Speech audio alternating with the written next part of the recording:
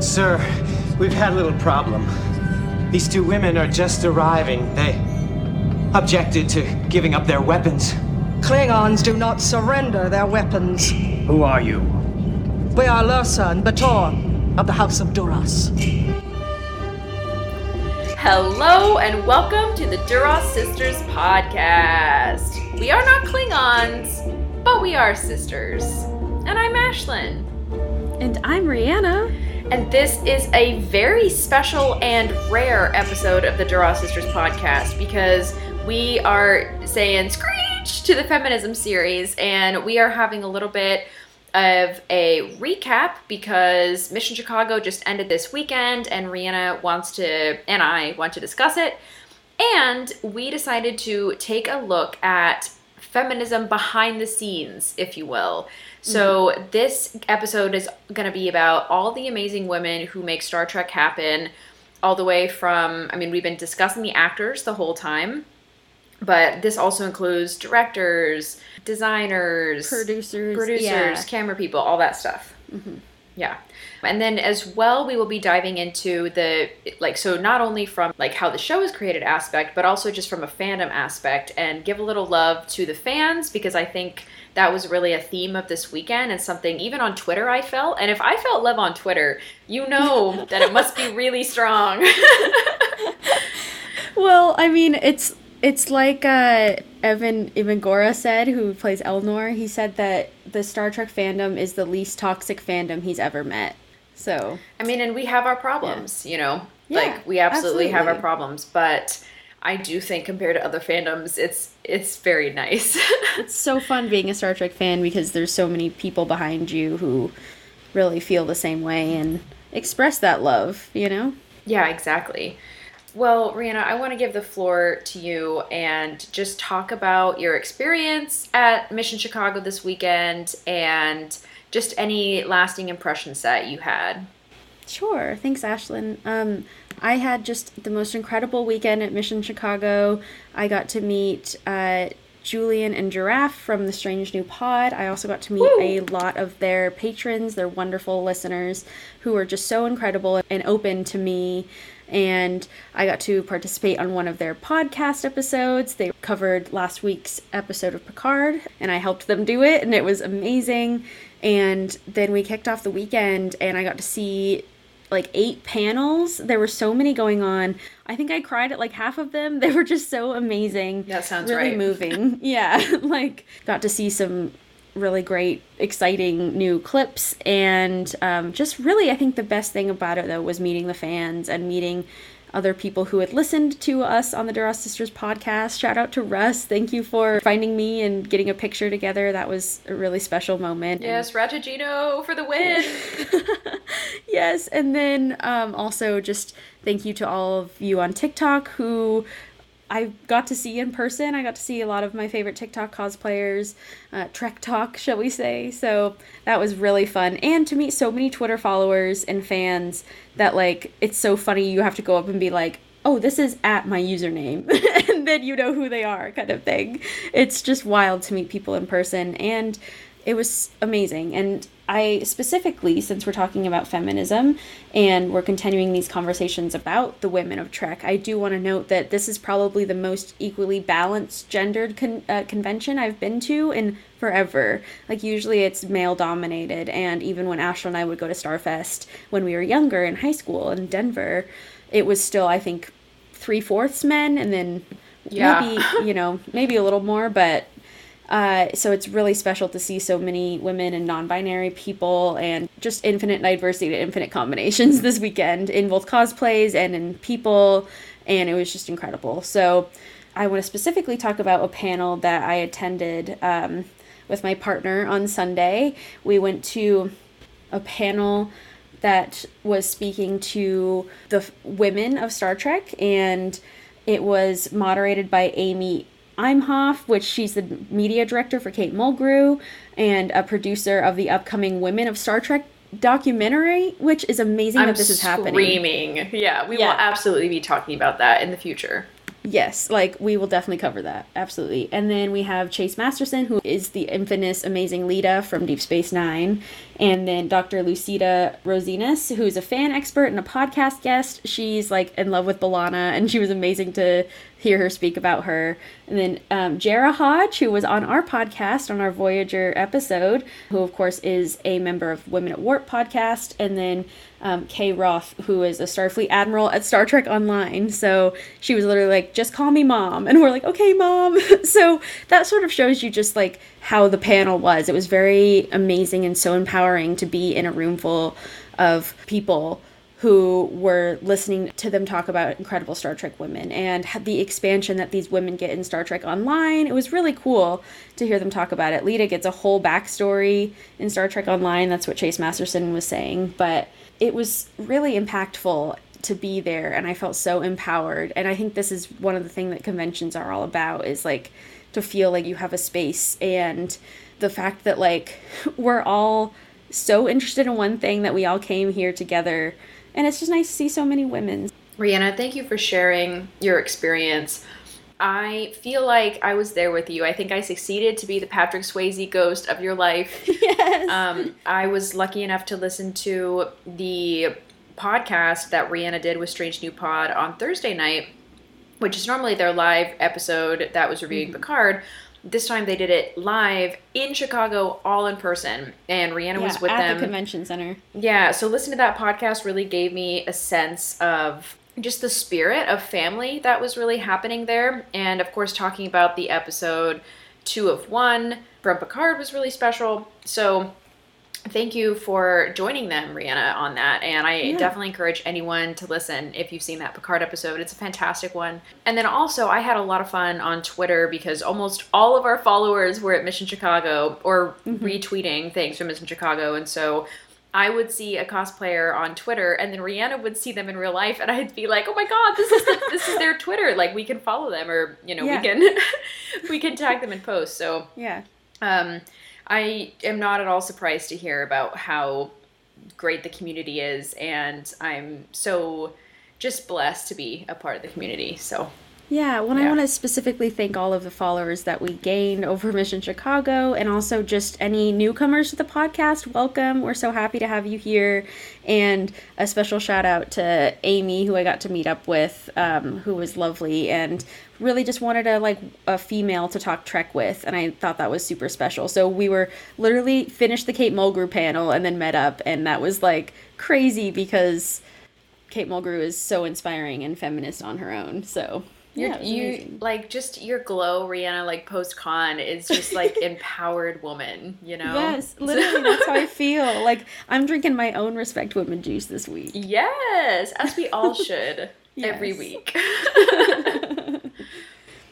So, one more thing I just want to say about conventions before we move on is I found this really lovely quote from Stuart C. Hellinger, who said, "It refines the classic nerd to be much more inclusive. There were more women involved in Star Trek conventions." So, I just think that is so cool that, it has now become that there's more women almost going to Star Trek conventions now.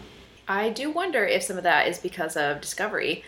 Ooh, I feel like weeded out the Trek bros. Yeah, I mean maybe, but but it is telling even that a lot of the actors who were there this weekend were really touching on political issues and stuff that New Trek gets a lot of slander for, and I think that was really amazing.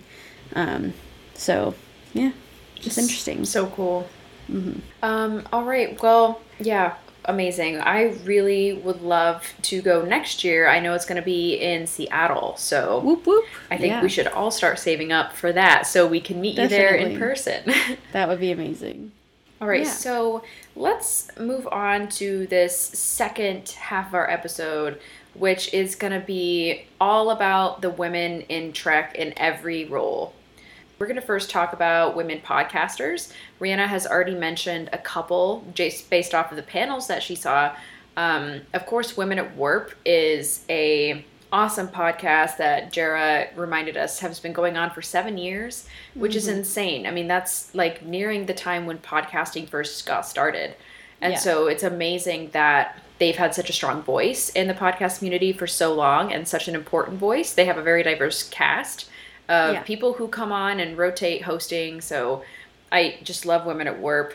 We also have to talk about Where's Beverly, who we also had on our TNG episode of Feminism. That was a delight.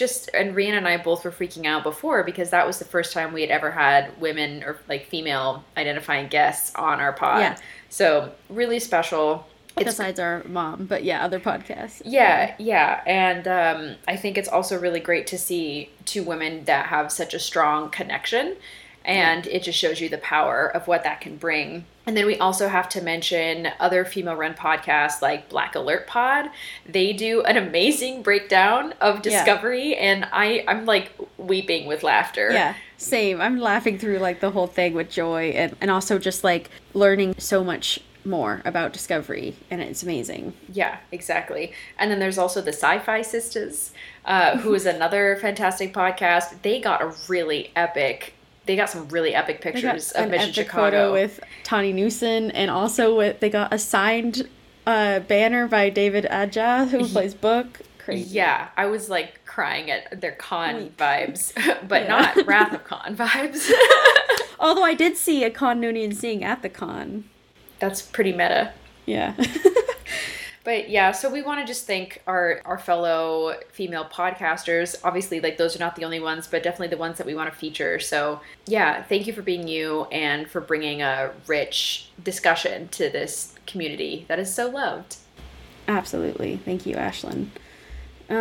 So we also want to discuss, now we're going to go more into the show itself and talk about behind the scenes of writers, directors, producers, and then of course executive producers, camera workers and science consultants. So this is a huge field, and I think that often a lot of times there's an article by the Awesome Women Library that it says the unseen women of Star Trek, and I really feel like this is what this section is a lot of people don't even realize how many women work behind the cameras. Absolutely. And I also just want to note that a lot of research that we do for this, I cross-check with Wikipedia, and it is disturbing to see how many females' names like do not have their own Wikipedia page, because then when I Google them separately, it's like they're very well known and famous in their field, but not enough to have a Wikipedia page. It's really wild. What? Like so, all of the males have links, but like none of the women. It's really weird. So like, is like Wikipedia sexist? Like that's crazy. I mean, we're all sexist. It is true. Yeah. I think like, of course, Wikipedia is accidentally sexist, you know, because it's like, what are our priorities in getting pages up for? Men. Yep. Yeah. Exactly. So well, on that note, let's talk about the amazing women and give them a platform, you know, again, because they're awesome and they need to be known. And of course, first, and I just want to say also that since we're talking about Women of Warp, I am Women of Warp. Since we're talking about Women at Warp, I want to note that I found incredible blog posts by Trekkie feminist Jara Hodge, which again, we are shouting you out. God. Like, she keeps popping up in all these incredible articles I'm finding. And thank you for all your research because you're paving the way for us. So that's where a lot of my sources come from for today. Yeah. All right. Well, let's start out. We've already talked about DC Fontana a little bit in our original series feminism episode, but she really was just a pioneer of Star Trek, and I think a personal friend of Gene Roddenberry's is how she got the gig. But she was writing all the way through the animated series, so yeah, it's awesome to have a female's voice in this era where there aren't really too many. Absolutely. Well, you know, also who wrote the animated series is Margaret Atwood, in The Lorelei Signal, which makes so much sense. That's the most feminist episode of the animated series. Yes, I love that. That's amazing. Yeah. Then when we move to Next Generation, we have writers like Melinda M. Snodgrass, who wrote Measure of a Man, Message in a Bottle, and that teleplay was also by Lisa Klink. So, like, very exciting to have women like have hands on these episodes, like in Next Generation. I think also DC Fontana is so known for writing the original series, but there is also other female writers who wrote for the original series, including Jean Leslie Arrowset, if I'm pronouncing that correctly. she wrote Is There in Truth No Beauty, which is, again, just another beautiful feminist perspective. The main woman in it is very strong, and she doesn't have a love interest, well, besides the Elysian, or whatever, the one that could make you go mad if you see it. I can't remember. Yeah. Yeah. So anyway, it's cool because, like we were talking about with DC Fontana writing Friday's Child, sometimes having female writers really reflects the episode and says, like, wow, there are actually women who look like human, or who are acting like humans in this, and not like this, you know, sort of male gazy projection of women. Yeah, exactly. I was just going to say male gaze, Rhianna. Okay, well, Gerahad once again wrote Star Trek Women Writers a blog post on Trek Radio, and she literally found all of the directors from every Star Trek original series, Next Generation, Deep Space Nine, Voyager, and Enterprise. So it's a wonderful list, and you can go and look at those names and just, like, give them a bow of thanks for all of these incredible episodes, like Encounter at Farpoint was by DC Fontana. Okay. Let's see. The Outcast was written by Jerry Taylor, which is wonderful. And Lower Decks was written by Jean Louise Mathis. So amazing. You know, just incredible episodes all the way down the line. And we will be posting all of these links on our Patreon page, so you can go and look deeper into all of these incredible sources. But even having a women writer's perspective is so important because, like I said, the dialogues make the women more human, but it also just makes for some really intriguing episodes that look outside the box in a different way, you know, in a way that maybe has more of a female understanding. Absolutely. I mean, I'm just amazed at how many of these ideas ended up being things that they took sequels for, you know, like Lower Decks. Yeah. Like, that whole concept from a woman is now an entirely, like, new series. It's amazing. Incredible.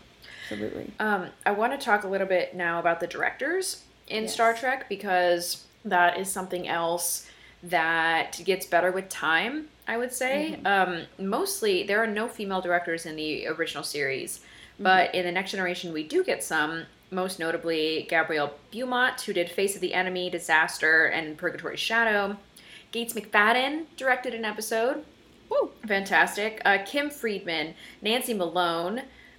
She wrote for Voyager. She wrote Coda, and also that episode happened to be written by Jerry Taylor, which is amazing. Incredible. Also in Voyager, we have Allison Liddy and Roxanne Dawson.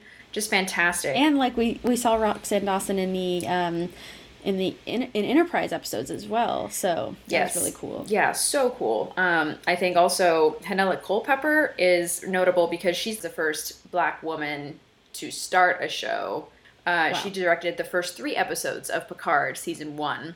And then also I just want to talk just a little bit about the statistics that we're seeing, because obviously it's kind of an exponential growth, you know, with original series having nothing, and then now we're having more and more. Discovery is thought to be a really progressive and, like, edgy show in terms of diversity and inclusion, but still, out of all of the executive producers on Discovery, only 4 of them out of 14 are female.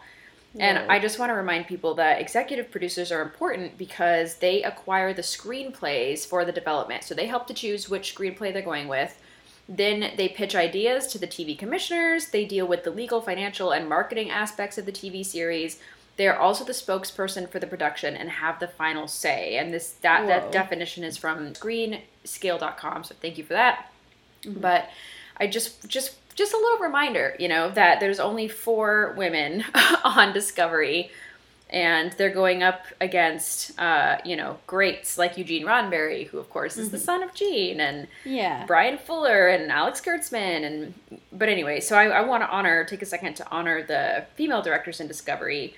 So the producers that we do have for Discovery are Heather Caden, Gretchen J. Berg, Jenny Lumet, and Michelle Paradise. So thank you for having your voice on this show.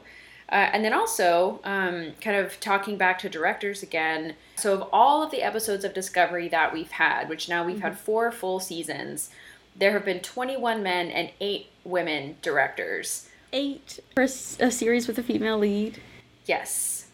But that's more, I feel like that's more than previous shows, though. Actually true, yeah. Like, pretty Compared amazing. to 0 in TOS, that's incredible. Yeah, and we're nearing, I feel like that's like a quarter, right? Yeah. 16, maybe like a third. It's closer to a third. So Okay. that's okay. So I just want to shout out to Lee Rose, Henela Culpepper, who stayed on after she directed Picard episodes to join for season 3 and 4 of Discovery. Martella Cunningham, Maya Varillo, Chloe Dumont, Norma Bailey, Deborah Kammeyer, and Jen McGowan. Thank you all for being amazing. And then I'll just continue on with some of these new shows, just to understand that these are all within the past 5 years. Is what's happening. So on Picard, only one woman out of 11 is an executive producer. Okay. And that goes to the amazing Heather Caden. She, again, joins us from Discovery. Holding this show on her shoulders. Absolutely. In Picard, actually, we have a lot of women. We have almost half. Woo. There are seven directors total. 3 of them are women. Again, we have a repeat of Maya Varillo and Henela Culpepper. And then we have Leah Thompson joining us for Picard. And Leah Thompson, all of them, they're just creating such beautiful work in Picard. And I'm loving what this new season is bringing us. Absolutely. And then kind of finishing up with Lower Decks, Kim Ardent is the only consistent female director out of 4. But there's, only 4 directors for 2 seasons is pretty tight-knit, Yeah. And then for Prodigy, we have 2 executive producers. Once again, Heather Caden, and then Katie Krentz is new to the executive producers. And only one of the 5 directors is a woman, and that is Olga Yuvena. Okay, Olga, yes. Olga Yonova. Nice. So just, I feel like it is better. And I also noticed on Prodigy, they had a very diverse cast as far as the designers and animators and things like that. That's amazing. Ashlyn, thank you. I think it's really interesting to see what it's like now, and then I'm going to go back here to TNG and our sort of split of new Trek and old Trek. And TNG episodes, 95.5% were men directed. Whoa! Yeah, that's quite a lot. Insane. Yeah. Deep Space Nine was 96% men. Oh my god. Voyager was 95.2% men. Once again, with a female lead, we're still having men direct, and yeah, it's just wild. And then Chakotay and Janeway still didn't get together. I don't understand. Yeah. Sorry, maybe it's because they're it's a man, a man's directing. Maybe it's or they're a man is below her. I don't know. I don't know. I won't think about it. I'm just bitter, and I'll bring it up at any time. Yeah. But Ashlyn, surprisingly, the most episodes directed by women is Enterprise. Okay! Yes, and it's actually 89.7% men and 10.3% women. Oh my god, 10%. I was expecting something else. No, that's the largest one. So I think, Ashlyn, it's so important that we look at those numbers, comparatively. We have our old Trek and then our new Trek, essentially. And just to see how, it's growing more diverse. And yeah, absolutely. Absolutely. It's amazing. Yeah. Yeah, and I didn't really look at trends here when I was looking at how many people work behind the cameras, because there are so many names. So I pulled out a few, and as well as costume and set design. So I feel like there is such a talent. There's so much incredibly hard work that goes into costume and set design that it's absolutely crazy. I also feel like we're at the Oscars. I'm reading the nominees for costume and set. I was just thinking that, and I was about to say I hope this isn't the part where you guys are going to sleep. Yeah. But instead, I hope every time you read a name, you are dancing and you are so excited to hear about these groundbreaking women. Yes, exactly. So costume design for Star Trek Beyond, I just gotta say, all those costumes were epic. I am obsessed with those jackets that they wear, the leave jackets. Oh, it's amazing. So that was Sana Hayes. Jayla's outfit too. Yeah, they all look incredible. Crawl, so good. And then Gersha Phillips is doing incredible work in Discovery. She did the entire look of Queen Georgiou, with that incredible crown, the gold, all of that. Set director Karen Mathy did 2009 and Into Darkness. So the first time they had asked, I think she was, oh no, this is the next person. But yeah, anyway, love that. The sets are amazing. It's so crazy to think about, like, people having to build a literal whole world. I'm like, that's insane. Yeah, I mean, they never did that in TOS. They just used the same 3 rocks. Exactly. And painting, yeah. And then we have Emily Poulin, who was the first assistant art director for Discovery, and Tamara Devrel, who did production design for Discovery and the short treks. And I just gotta say, like, those short treks are like mini movies. They're absolutely gorgeous. Like, the amount of work that goes into one of those, like, what, 10-minute episodes? I mean, I cry every time I watch a short trek. Even if it's a Same. funny one, I'm like, it's so beautiful. Yeah. Exactly. And then to wrap it up here, art director Sandy Vizinano is one of the only people I could find from, like, older Trek who did Next Generation. So it was interesting. There was not quite a lot of names for costume and designers and stuff, and there are, a lot of people that maybe aren't credited or, don't get that full credit they deserve, which is crazy. It really is. And I've just also loved to see, like, how many women there are in these fields. And I think in some ways it's maybe, like, a little bit more accessible for people to enter these fields if they are women, as long as they can get past kind of the stereotype of it being a male role. But once you're in it, it's not like you're really in the spotlight the same way that the actors and directors are. Yeah. And so in that way, because it's more underground, I feel like it's easier for women to start filtering in. And so Totally. I think, I don't know if that makes sense, but Yeah, I know what you mean. I just think it's cool that as we are able to get more and more females on stage, they are being supported by this, like, strong backbone of women behind the scenes who have been there for years and are groundbreaking. Yeah. And they have to fight through also the stereotypes of, like, being strong enough to, like, hold up that boom mic all day or hold a camera or build these, like, sets from scratch. There's a physical labor aspect that I think, like, goes so hand in hand with people thinking men are more equipped to do the task, and it's like, nope, women are just as equipped. Yeah, surprise. Yeah. So that stuff is just amazing. I love it. And so with that, we have their camera work people as well. I pulled names, but there are a ton of women. Like, this is really cool to see. I looked on IMDb, and just, you can go and, like, look at people, and it says, like, cast and crew, and it gives you the entire cast and or entire crew that worked behind all of this stuff. But we have a couple of people in Picard, like Sierra Hayworth and Amber Michelle Marr, and like, they did digital utility and video assistant engineering.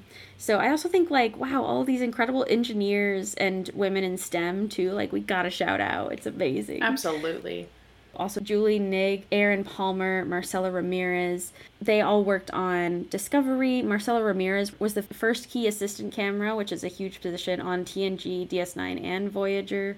So just incredible. Denise Oduka was in Star Trek Generations, Insurrection, Deep Space Nine, and Enterprise. So just following the franchises and the movies. That's so cool, so versatile. Amazing. I love it. Yeah. Also, I think a role that is often overlooked on science fiction shows like this is the role of a science consultant. And this is another, like, STEM field, Dr. Erin McDonald is someone who was a consistent science consultant on Star Trek.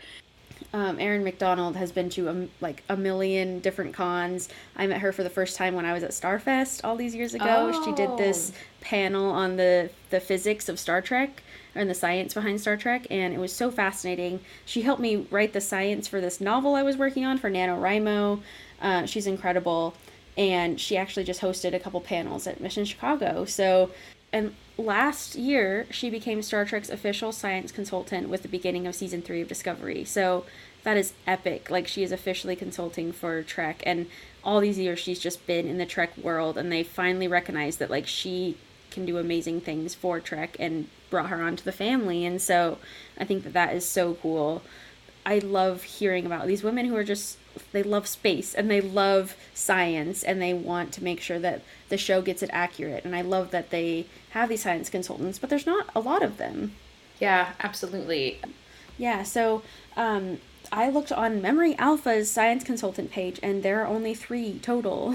My gosh. People, this is crazy. We have Debbie Merrick, who wrote the reference book for Star Trek Encyclopedia. Amazing. She co-wrote it, so, like, that is, like, the most epic thing.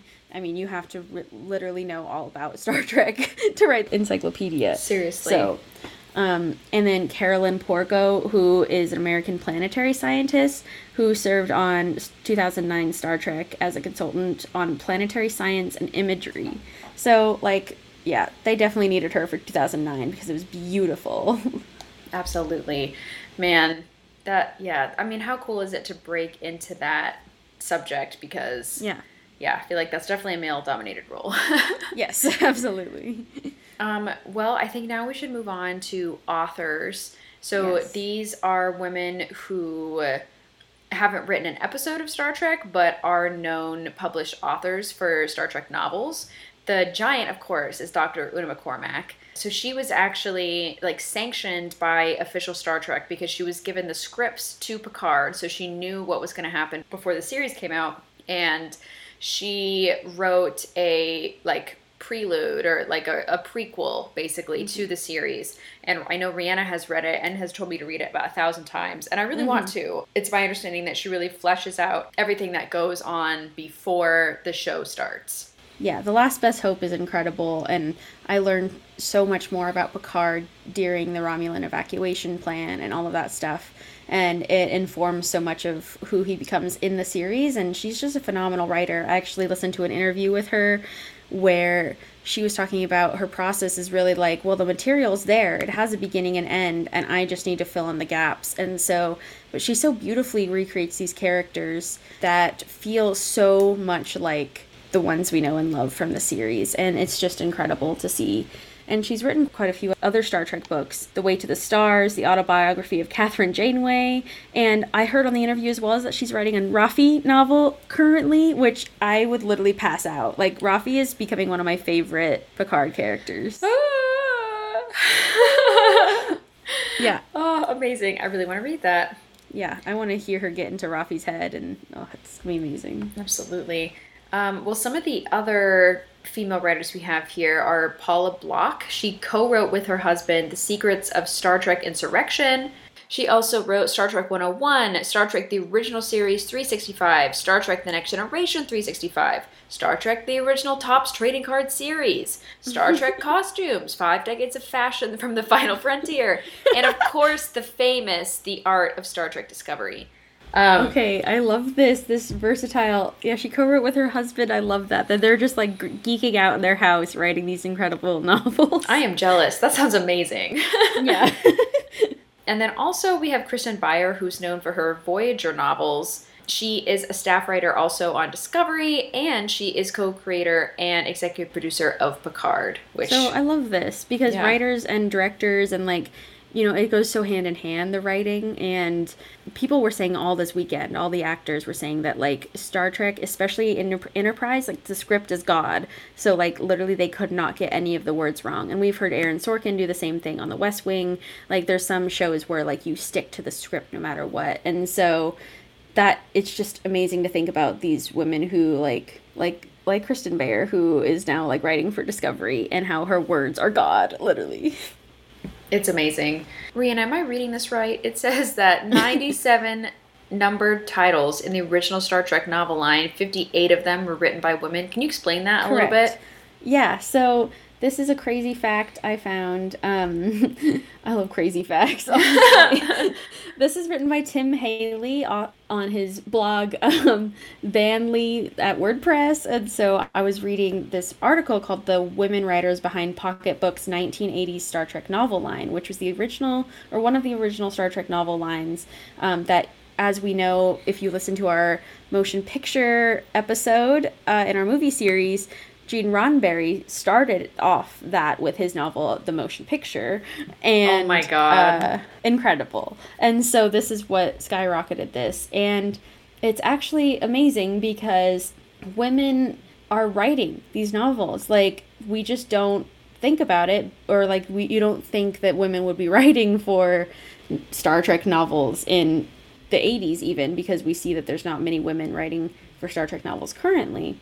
But he gives an entire list on his blog, and again, this will be on the Patreon, but of these incredible women who wrote these just pocket books, you know, sort of pulp sci-fi, but with Star Trek characters. And like some of these covers are incredible. Like, we've got, it's just the classic novel cover, you know, where it's like very dramatic and McCoy's like half in shadow and Kirk's got his hands up and there's like flying Romulan warbirds, and it's just a great time. And amazing. So those 58 women killing it. And so actually there's a statistic I read in another article about why this sort of decline in women writers has been happening since the original series. As we saw, it skyrocketed in the 80s, but there was even women writing in the 1970s. There was about 35% were, and then it started declining by 1990. There was only 31%. 2000s there was 25, and now in the 2010s, which now we're out of the 2010s, but oh god, that's scary. That's for another day. Was like lower than 10%. Okay, so I have a suggestion. Yeah. Fan fiction. Yes, I think that's the exact answer, Ashlyn. Because the internet's rising through this whole area you're talking about of the novels declining, and so I think women finally had a place that was accessible where everyone could publish their fan fiction. Yeah. AO3, I'm talking to you. Fanfiction.net. Yes. Archive of Our Own. Wattpad. I already said that. Yeah. Yeah. Like, it, you know, people can finally publish what they want to on the internet. And so going through the steps of actually publishing a novel is really long and arduous. Yes. Thank you, Ashlyn. And I think this is the perfect time to talk about our fanfic writers. Because my heroes. Literally my heroes. Another thing that our wonderful panel that I went to mentioned was that fanfic writers are like one of the main core of Star Trek, and it's particularly female writers, because like it's really incredible to think about, but like there are probably so many more women writers than you could ever imagine writing Star Trek fan fiction and like writing about Star Trek and creating those stories, that sometimes I've read fan fiction that's better than novels you pick up at a Barnes and Noble. Like easy. Oh, you know? Easy. Well, and I know that so much work goes into writing really good fan fiction. Rihanna has written fan fiction in the past, and like my whole life almost. I mean, since I was old enough to write, I was writing fan fiction, and I still am to this day. I feel like it's a valuable tool to develop your skills as a writer, because you're taking characters that are already developed and you're putting them in these new situations that haven't been thought up yet, or haven't been described in exactly that situation, like, because everyone's brain is unique. And so I think it's a wonderful tool to becoming a writer, and also just a fantastic medium. I've been a fan of fan fiction for so long, and it's like shaped my fandom so much, to the point like when I read so much Star Trek fan fiction, like we all start to agree as a unit that certain things are canon, because they are mentioned so frequently and so agreed upon in this fan fiction that I forget sometimes when new Star Trek data is released. Like, an example is Spock's full name has just been announced by Paramount. Also, Paramount is like out of control. They're like announcing the new Kirk. They're announcing season 3 of Picard has like all of TNG and like all of the new actors in it.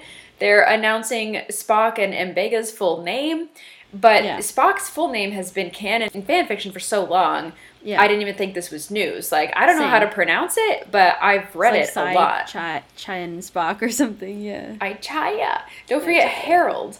Harold as well. Yes. This has been going around because apparently Jane Wyatt, who plays Amanda Grayson in the movies and in Journey to Babel, somebody asked her at a convention, what is Spock's first name? And she replied without flinching, Harold. And so this has been going around. Please put Harold. Yeah, I can't even speak about it because it's so amazing. Like, I'm imagining, and I think I saw this in a meme where Amanda and Sarek are talking when Spock is born, and Amanda says, I want to give a middle name, and he's like, that's so human, and she's like, well, on Earth, like, middle names don't even matter, so let's do Harold. I love it. I think that should become canon. I'm dead. But anyway, this, like, all these amazing ideas can only be grown in fan fiction. And I just can't express my love enough. And even for me, like, when I started reading fan fiction in middle school, I would say, like, Star Trek fan fiction was some of the first ones I was reading that led me into Sherlock fan fiction, and it just goes on and on. But especially Star Trek was so exciting to me because there was so much that we could get out of these episodes, but that seemed like subtext. And yet we could go online and read a story that exactly fit the subtext that we wanted. Yes, thank you. So Ashley. It's just an important part of fandom, and it was literally started. All of fan fiction was started by a woman. And, like, horny housewives in the 60s, let's call it like it is. Like, Kirk, especially, like, fan fiction was started because people shipped Kirk and Spock. Totally. Kirk Spock / whatever you want to call it. This was the birth of fan fiction, and it started with amazing women taking time out of their day to publish, like, long fan fictions, and also, like, distributing them by hand in their community. Yeah. Literally, Jennifer Guttridge is actually the first woman to start fan fiction. It's actually a 40-page, single-sided, single-spaced Kirk Spock fan fiction that is called The Ring of Shoshern. It was written in 1968, and so this is just incredible. And so she literally wrote it as a Kirk / Spock story, and that's what sort of created slash fiction, which is amazing too because it's giving, like, a voice to the queer community. This is something that has been so important to me, and in my, like, development and realizing who I am was so much in credit to fan fiction, because I would read all of these queer stories and realize how it's just normal and it's just who they want to love, and, like, placing myself in a lot of those queer stories helped me to realize that I was queer, you know. And so it's really cool to think about that and how much it, like, has shaped me. But yeah, so Jennifer Guttridge, she, like, privately circulated this Kirk and Spock story, like you were saying, Ashlyn, and it literally was incredible. And the thing that is, like, very frustrating is that this publication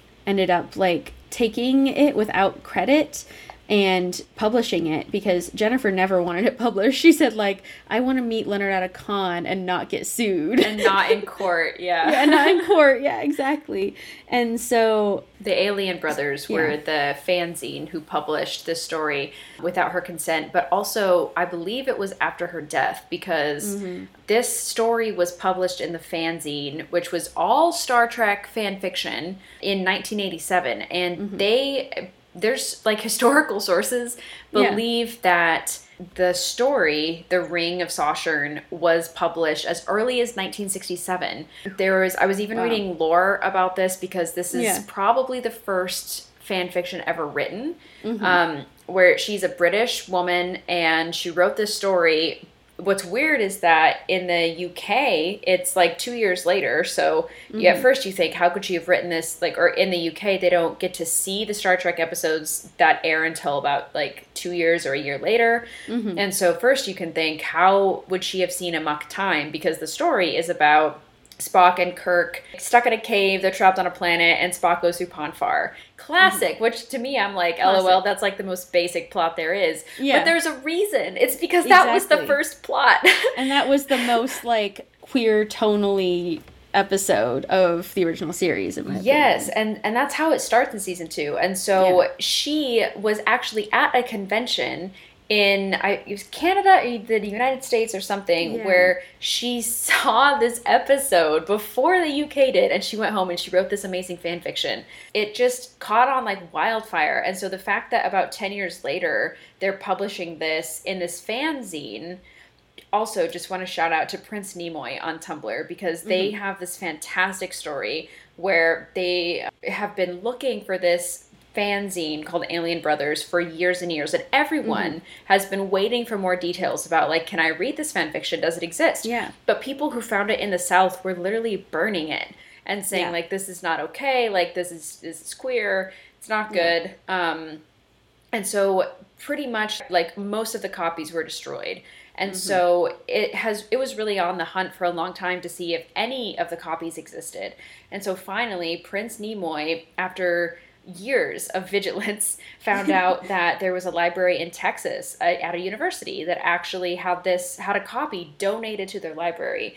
And so she drove 15 hours round trip to go to this library to take pictures of it or try to scan it if she could, for the good of the Star Trek community.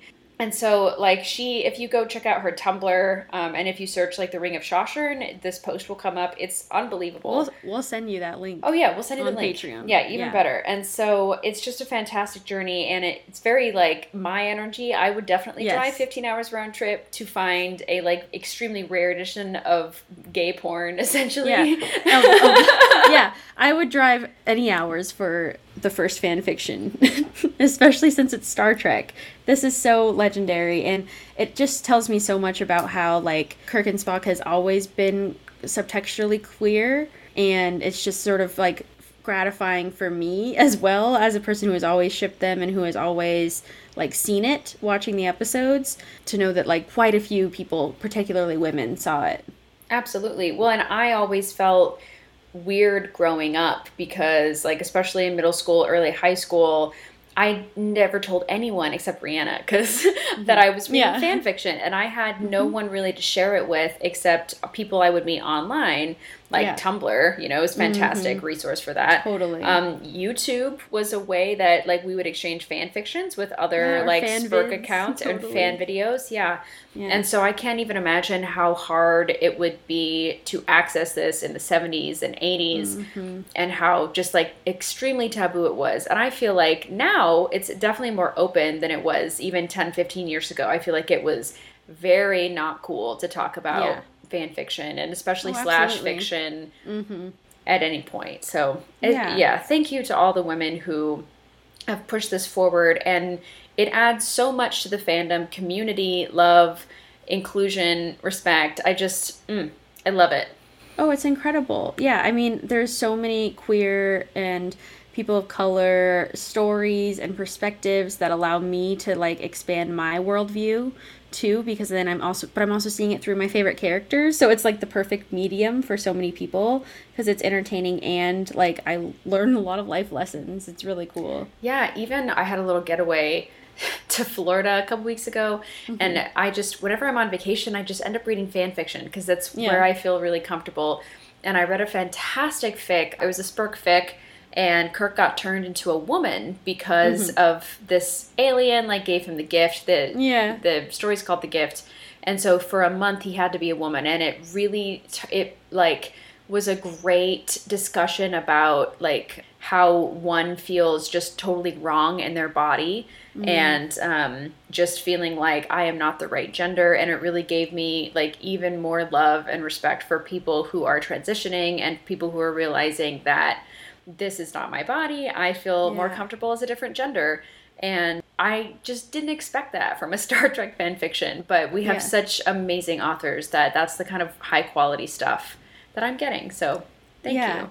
And also, like, send a comment to those people, because there's so many people that don't get any recognition for all this beautiful writing that I think is publishable work. You know, a lot of times I'm reading stuff and I know that I always get this, like, instant boost of serotonin and joy when people will comment on my Star Trek fan fiction and be like, oh my god, this is, like, something I never thought of or whatever. It's just wonderful to have a community of people who are thinking about the same things and we can express it to each other. Absolutely. Oh man. Yeah.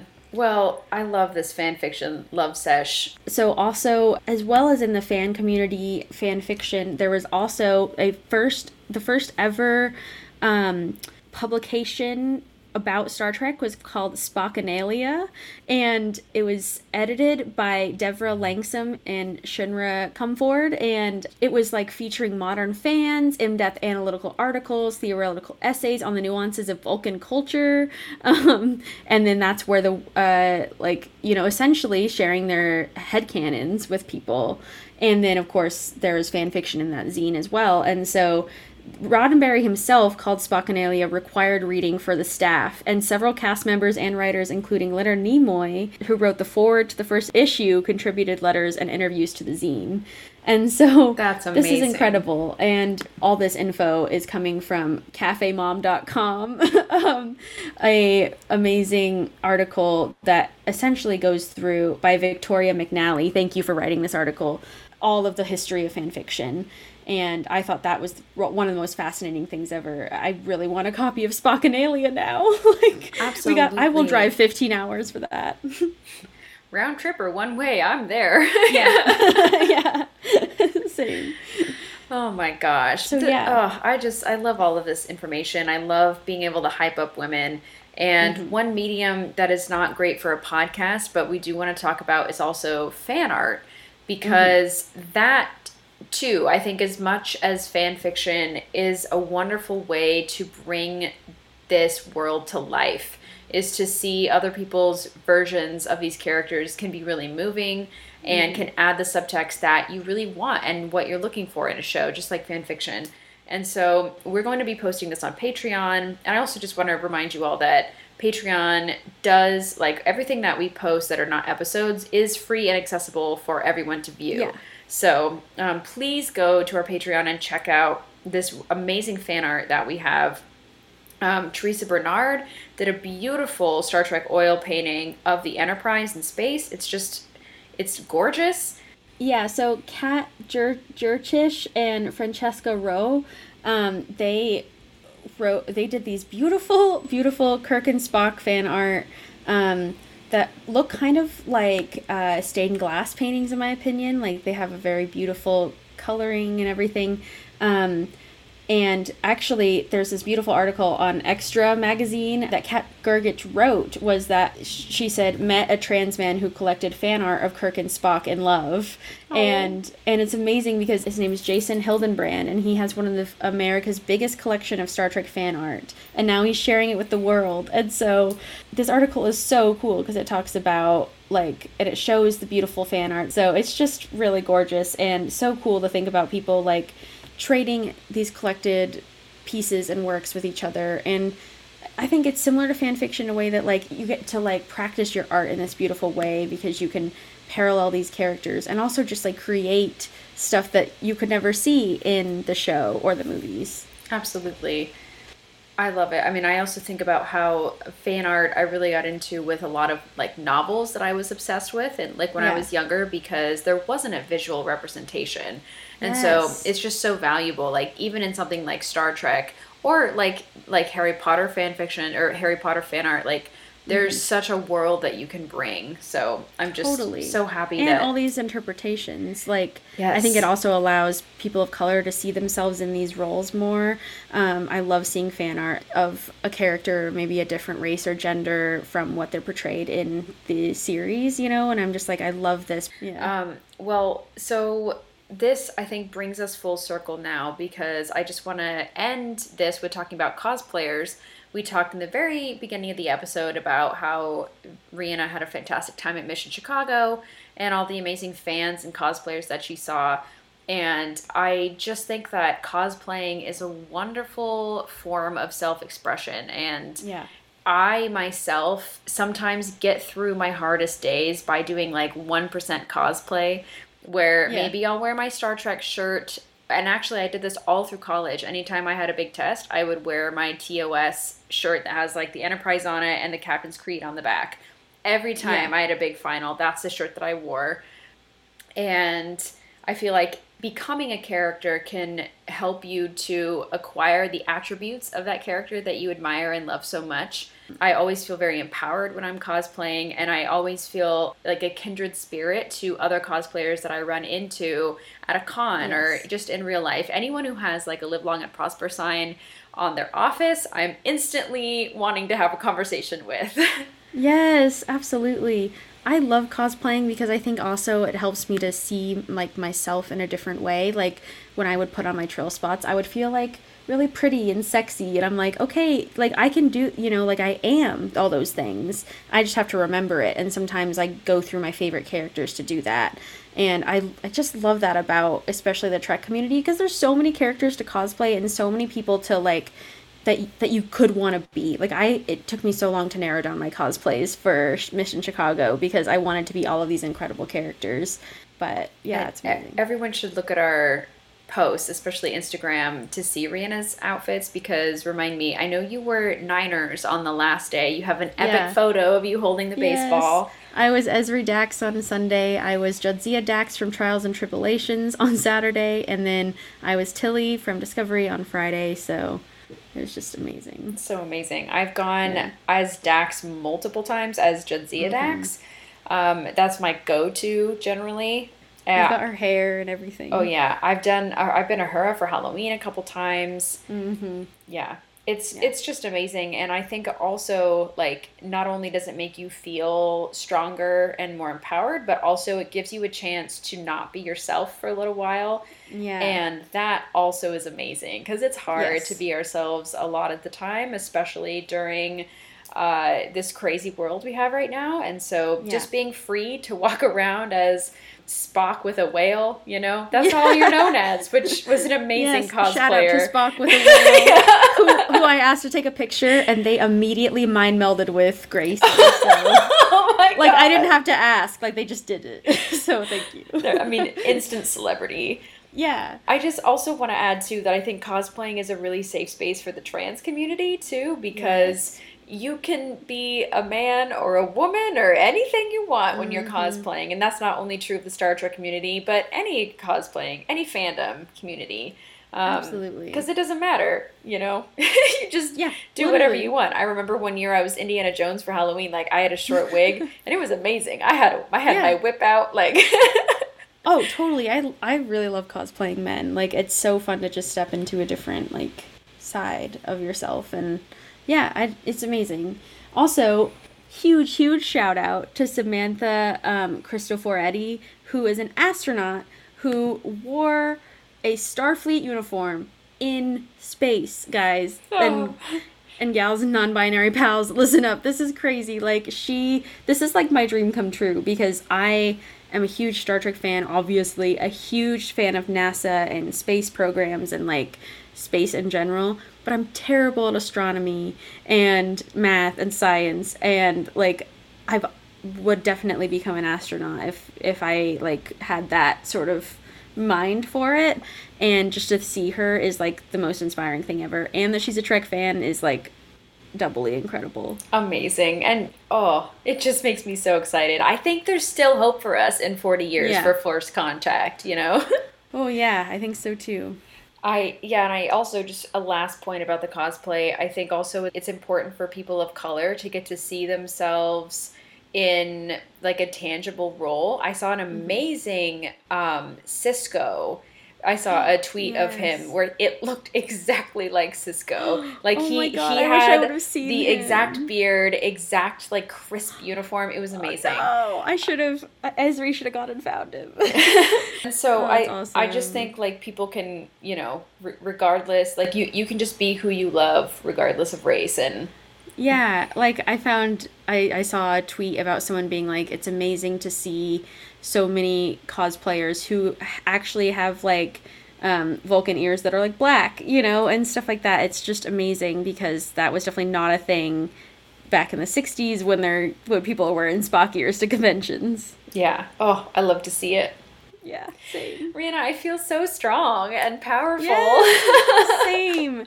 I loved that we did this episode, and I really love just getting to like nerd out with you in a different way this week. And we also have amazing things on the horizon. Do you want to talk a little bit about that, Ashlyn? Yeah, so we have next week, guys. Next week is our extreme celebration because there are so many women on Discovery, like so many women in that show.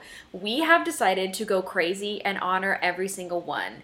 And so we are delighted to announce that Giraffe, that's right, from the Strange New Pod, is going to be joining us for this episode. And we're going to talk with her. We're going to honor every single woman that appears in Discovery. Don't worry, it's not going to be a 4-hour episode, but we will honor each of these women in a very special way. So we really hope that you can tune in next week as we talk about the women in Discovery.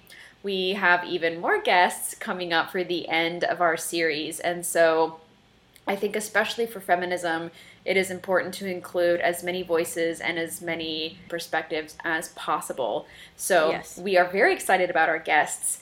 And also, okay, guys, I know you've been waiting for a long time because normally, like, we get a next series picked out pretty quickly because we're both really excited. But I've kind of been sitting on this one because I don't really know what the vibe is. I've really enjoyed talking so deeply and seriously about feminism. But, you know, I think the next series has to be something a little bit lighter. And so the next one we will be doing for the Duras Sisters podcast is fake out deaths. And I also feel like it's very important to announce this the week of Easter. Because Jesus was the biggest fake out death of all. And Star Trek just followed suit. Yeah, so I am very delighted to talk about all the times we think the main characters are dead. Oh, but they're fine. They're good the next one. Ashlyn, I am thrilled to talk about this series next. We're going to have a freaking blast. Yeah, I started to make, actually, I didn't even start, I'm not going to lie. I finished the watch list for every season, for every episode already. And Badass. There's almost too many fake out deaths. So for anyone thinking, oh, how are they going to fill hours and hours of content? Don't you freaking worry, because there's so many characters who you forgot died and came back. Totally. She was reading some off to me today, and I was floored. Yeah. I'm so overjoyed. So, as always with the Duras Sisters podcast, there's good things coming. There's good series in the past, and we're just all happiness here. Yeah, I mean, literally right before this, we recorded our Patreon episode on the TAS episode, The Slaver Weapon, and oh my god, it was such a blast. And so I just really love what we're doing here, Ashlyn, and I want to thank you all for tuning in because you're amazing, and thanks for letting us talk in your ear, saying women's names for an hour. And the Oscar goes to DC Fontana. Wow! Yeah. Thank you so much, Brianna. Yeah, it was great to have this type of episode, and I'm excited also to be finishing up animated series pretty soon. We're getting towards the end of that. On our Patreon. So you are really missing out if you are not following our Patreon review series of the animated series. We have literally like hours of content. And also I just want to throw out there that if you really love and support our podcast, the best thing you can do for us is to write a review. If you are on Apple Podcasts, please write a little review. Tweet us, share us on your story. The word of mouth is the strongest way to get the podcast out there. And we also pretty much die anytime someone says something nice about us. So it also like makes us happy if that makes you feel better. So yeah, I mean, I died of happiness all weekend when people would come up to me and like know that I was from the podcast. It's just unbelievable. So once again, thank you times 1,000 for listening to the Duras Sisters podcast, and we can't wait to talk Discovery with you all next week. Woo. Thank you for listening. Thank you for listening to the Duras Sisters podcast. Please tune in next week for the 8th episode of our feminism series, where Ashlyn and Brianna will discuss the amazing women in Star Trek Discovery. Please follow us on Facebook, Instagram, and Twitter, and check to see our suggested watch list for our upcoming episodes. Also take a moment to check out our content on Tumblr and TikTok, and especially our merch on Threadless. All links can be found in the bio of any of our social media pages. If you like what you've heard today, please leave us a review on whatever platform you listen. By donating any amount per month, you can become a monthly patron and unlock our exclusive reviews of Lower Decks, the animated series, a review of the movie Galaxy Quest, and Star Trek trivia. You can find all of this and more at patreon.com/The Duras Sisters Podcast. If you would like to contact us for any reason, please do so at thedurassisterspodcast@gmail.com. So far, we have covered these podcast series: pilot episodes, family, love and affection, time travel, villains, and movies. If you haven't heard a particular series yet, please go back and listen to any of these awesome episodes. Social media and marketing by me, Ashlyn Gelman, and Rhianna Hurd. Editing is done by Rhianna Hurd and Ashlyn Gelman. Our intro and outro is by Jerry Goldsmith. Joanne Strong? What's her name? Phyllis. Phyllis. I'm just straight up making up names. Joanne. Joanne Strong. You don't exist, but that's okay. Well, I think too, Ashlyn, you and I have a lot of similar opinions. Like, you'll notice on this show, for the most time, we're agreeing with each other. Say it again, because my drink glurped.